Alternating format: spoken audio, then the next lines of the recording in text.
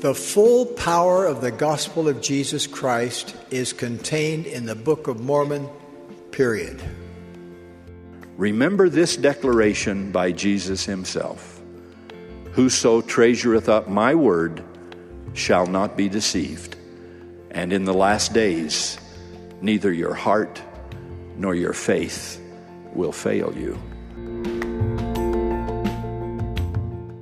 Hey everybody, welcome to episode 171 of the Book of Mormon podcast. Kevin and Shelby here. Hey everyone. And this week, we are discussing 3 Nephi chapter 8. Yes, I'm very excited. And this chapter is pretty short, actually, but has a lot of info. Yeah, there's definitely a lot to discuss and a lot to pull out of this chapter. I'm definitely guilty of just kind of blowing through these last couple chapters. Everybody knows we got to get to chapter 11 because that's when Christ appears to the people. And so, but there are faith promoting experiences as well as, I guess like grim realizations, realizations about, what's in store for us in the last days. We know that 3rd Nephi is very much a parallel. There are many parallels between our day and then, and so let's look at it in that light. But first, we're going to start with a little bit of a preamble from Mormon, and he continues discussing the record, right? The record of which he is abridging, and again, he's taking from many different records and compiling this work, abridging it, in other words, right? And he references the record that he's getting the next, chapter 8, 9, 10, specifically, as well as, the appearance of Christ. But he, I guess, makes, he takes time to discuss the record and also the record keeper. So in verse 1, he says, according to our record, and we know our record to be true, for behold, it was a just man who did keep the record. And there he is referring to Nephi. He says, for he truly did many miracles in the name of Jesus. And there was not any man who could do a miracle in the name of Jesus, save he were cleansed every whit from his iniquity.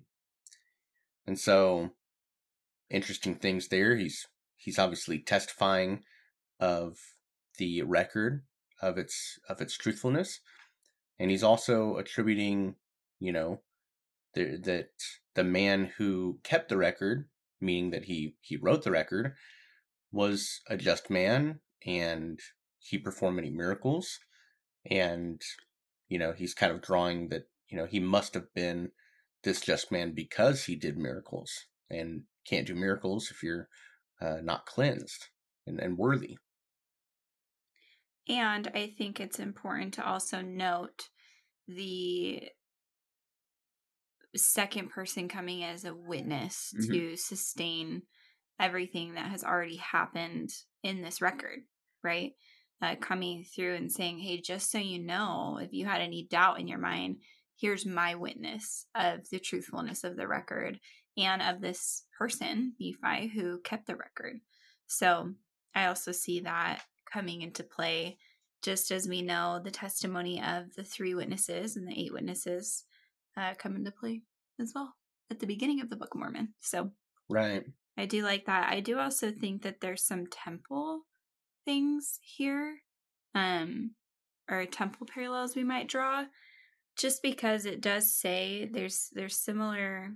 I can't say like word for word, but there's things in here that are similar to the anointing and washing in the temple, and so that's just something to think about. I also believe that these people were endowed with power in the temple.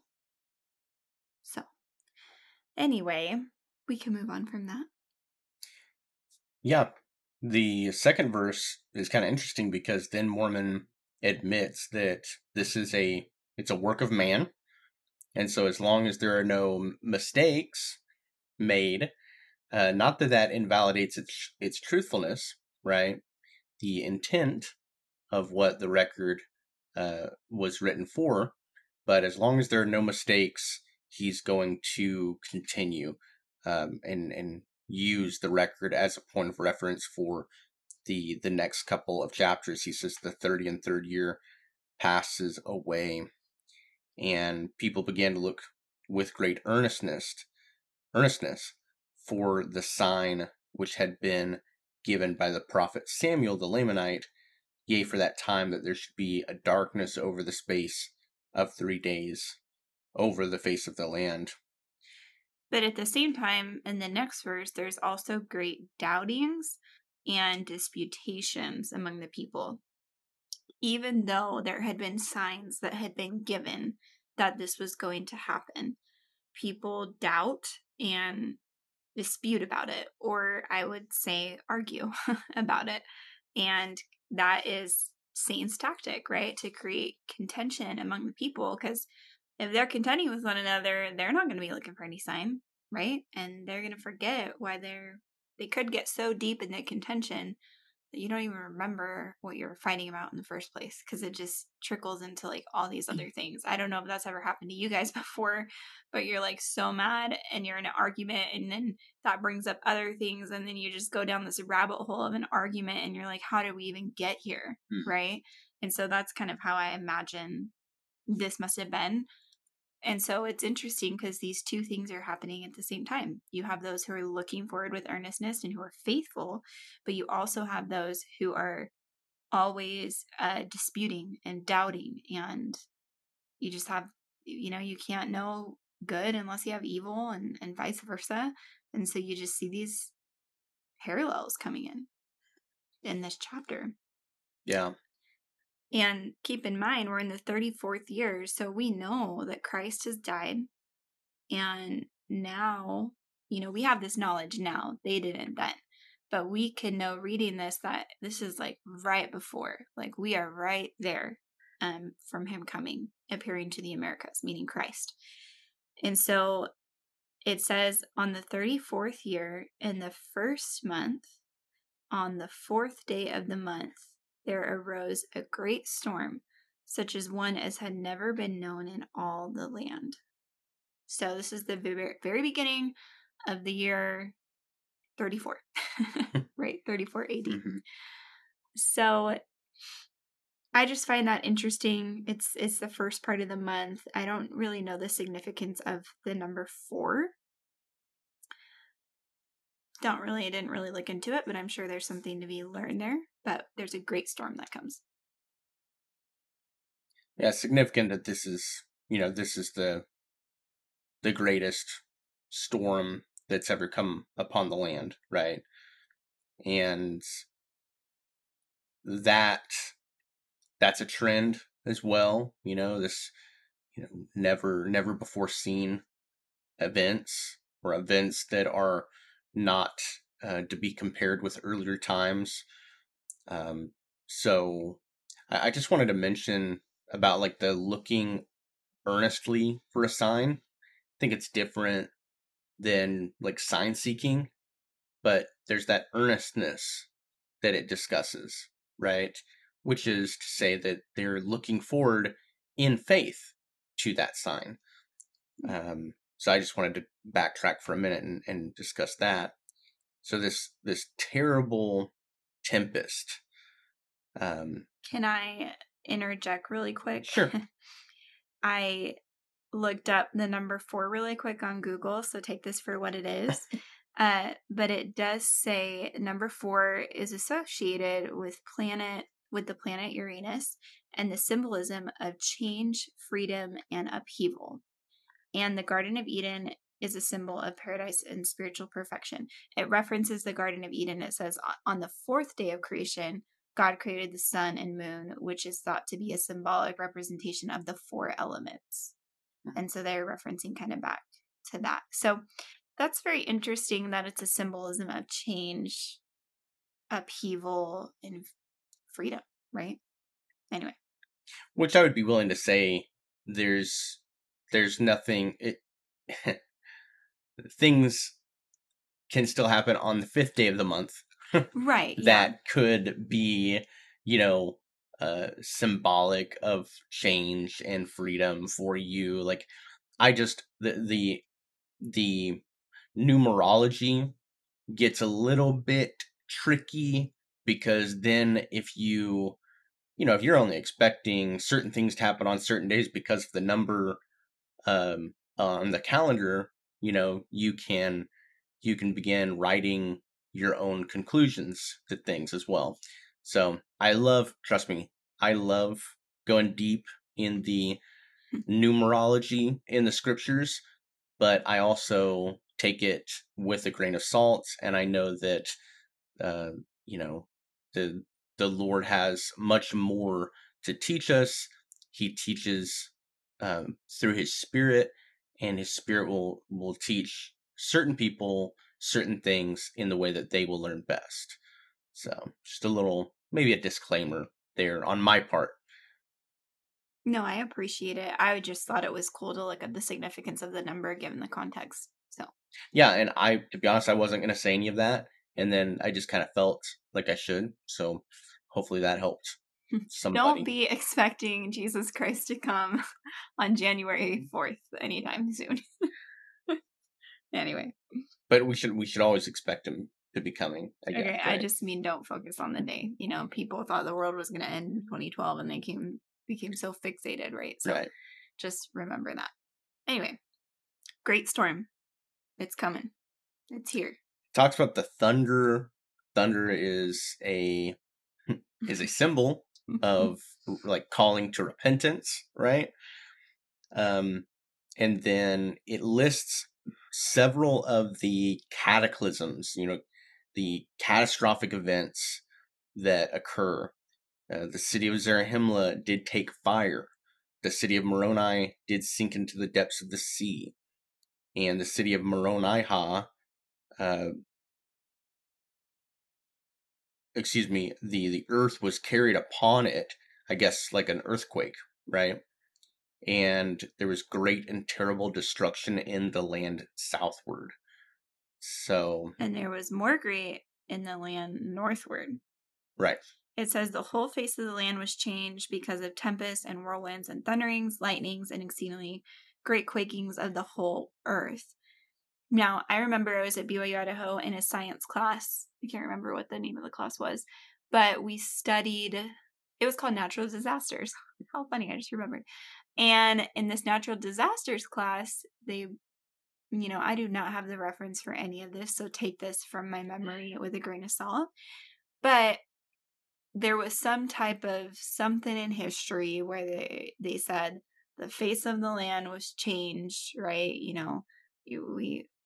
There's a lot you can go into there with the history of, Pangea and the earth separating and things like that. But they were just talking about how connecting to the gospel, this could have been the storm that is spoken about here in 3rd Nephi chapter 8.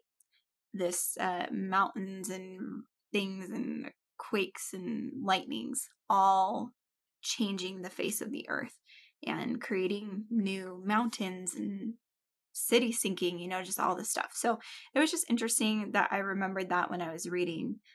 Obviously, I don't know all the details, but I do know that there was some parallel drawn to there. And go ahead. No, I don't know if this is where you were going to go next, but as you read through the destruction that occurs, this chapter actually has a lot of references, like the links in your gospel library or in your paper scriptures. Like, there are many footnotes that talk about these things. So, and all of this is a fulfillment of previous prophecies, and there are special or significant meaning for why these things occurred at this time, because a lot of these things will occur throughout over the years and over a long period of time, but all at once is significant, I think, as well. Yeah.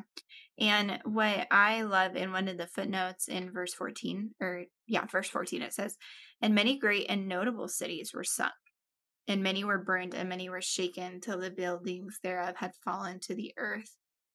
And when you footnote the word burned, it references back to 2 Nephi 26, where it prophesies that all those who are proud and do wicked, the day that cometh shall burn them up, saith the Lord of hosts, for they shall be as stubble. So that's just an example of one of the footnotes and the fulfillment of prophecy coming across in these verses. And this isn't like to scare anybody, right? Like, this is something that the Lord has always talked about in the Old Testament and the New Testament and here in the Book of Mormon, right? He says that you will reap the rewards of what you sow. And unfortunately, when you do wicked and you choose sin over and over, you are going to fall and you are going to be left desolate. And quite literally, your cities may be left desolate. There may be extensive damage, right? Because there are some cities that did remain. It says that, but it also says the damage was exceedingly great.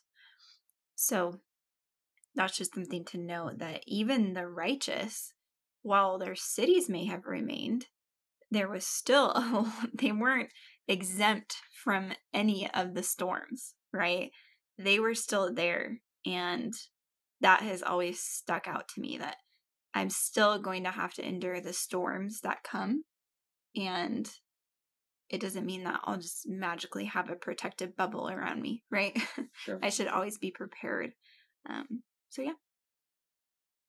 I mentioned last week and at the very end of the episode that this week is kind of like a hard week because in this chapter, studying this chapter is a little bit hard because you want to think like this is a glorious event that is, being heralded, and yet there's all this terrible destruction. And like you said, Shelb, like this is the result of the wickedness. Like if everyone were prepared to receive the Lord and they didn't need to be chastened, then there would be no destruction, right? And it's not when the Lord comes, destruction has to happen. It's the results. It's almost like preparing the world and humbling his people, and that way they're reminded of him, and then he can come to them. I don't exactly know how all of that works, but certainly we can see it here. I also thought about these many different natural disasters and like cataclysms. Think about it like this. I mean, these things didn't just spontaneously occur. It may seem that way, but the Lord, he created the earth. He put these things into motion so that all of this would happen at this point in time, right? And so that's kind of interesting, like his wisdom and omnipotence, right? Yeah. He has a plan. He's always had a plan. Right. If it's okay with you, Kev, I want to talk about verse 19. It says that the quakings and everything that we've been talking about lasted for the space of 3 hours. And it was said by some that the time was greater. Nevertheless, all these great and terrible things were done in about the space of 3 hours. And then, behold, there was darkness upon the face of the land. So, not that I'm trying to keep going back to symbolism and numbers, but what does number 3 represent?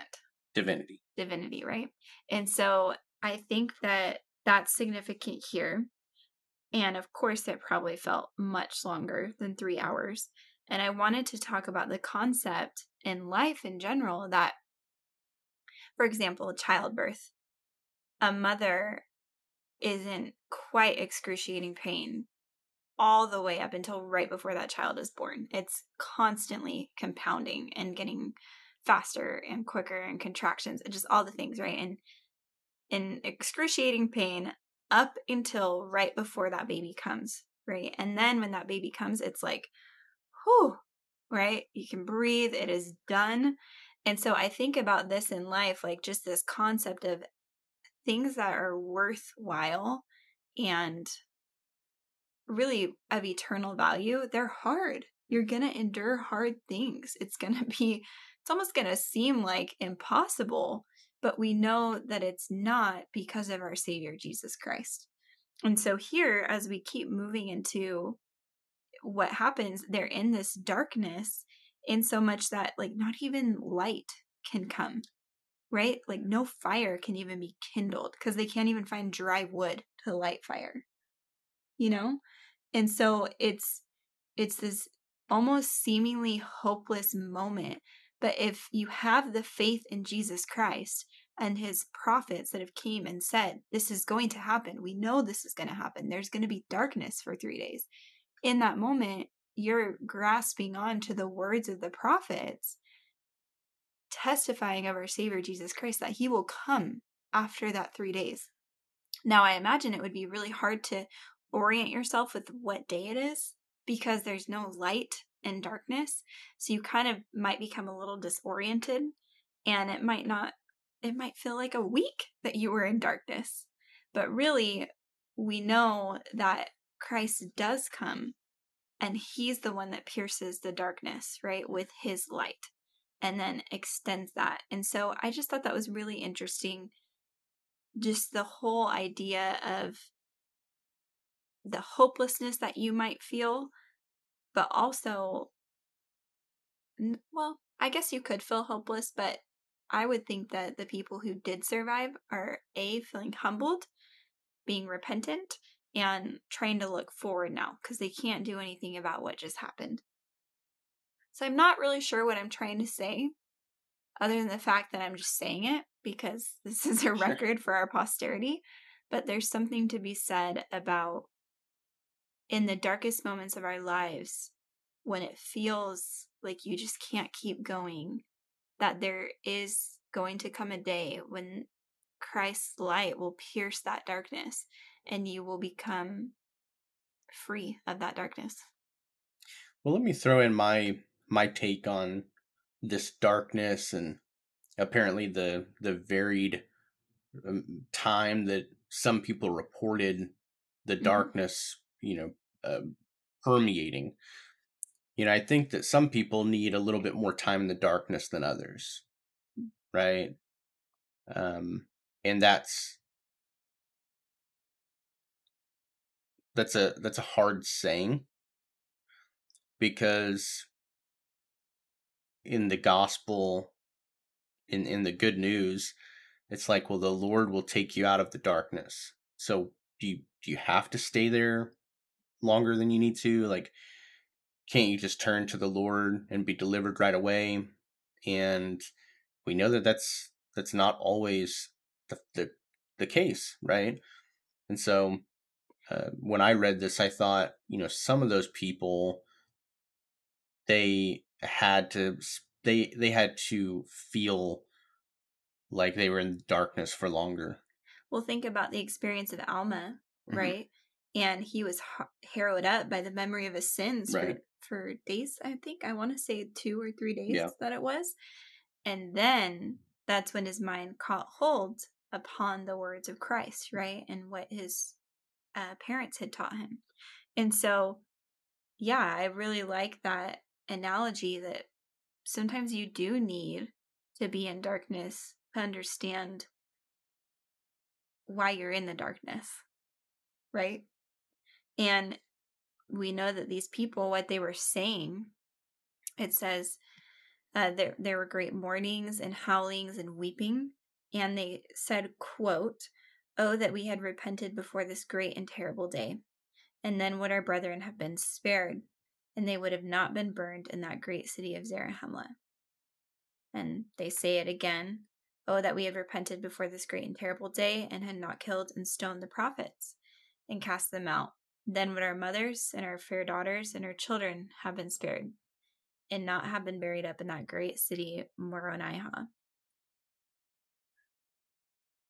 So in a way, they're catching hold of the words of Christ that have been spoken to them, repent before that terrible day. Mm-hmm. And I mean, as I read this week, I thought about how, imagine how terrible, how miserable it would have been in complete darkness for those 3 days. And again, like this is a vapor of darkness. It's a thick darkness. And Shelby, you mentioned like no light could be seen for those 3 days. So, I mean, there weren't even just the think light about of the that. stars. Yeah, just think about that. Like, how do you operate in complete and utter darkness for that long? Like, how do you, people they're not able to eat, and then of course there's all this destruction around, and so, it's not like people are just hunkered down in their homes. Their homes could have been burned or sunk or, covered up by earth. This is just, it really is just this horrific image in my mind. And it's just it's a hard chapter for me. I would say that we know. So because we know what happens. Well, sure, like I get it. Like I know what happens.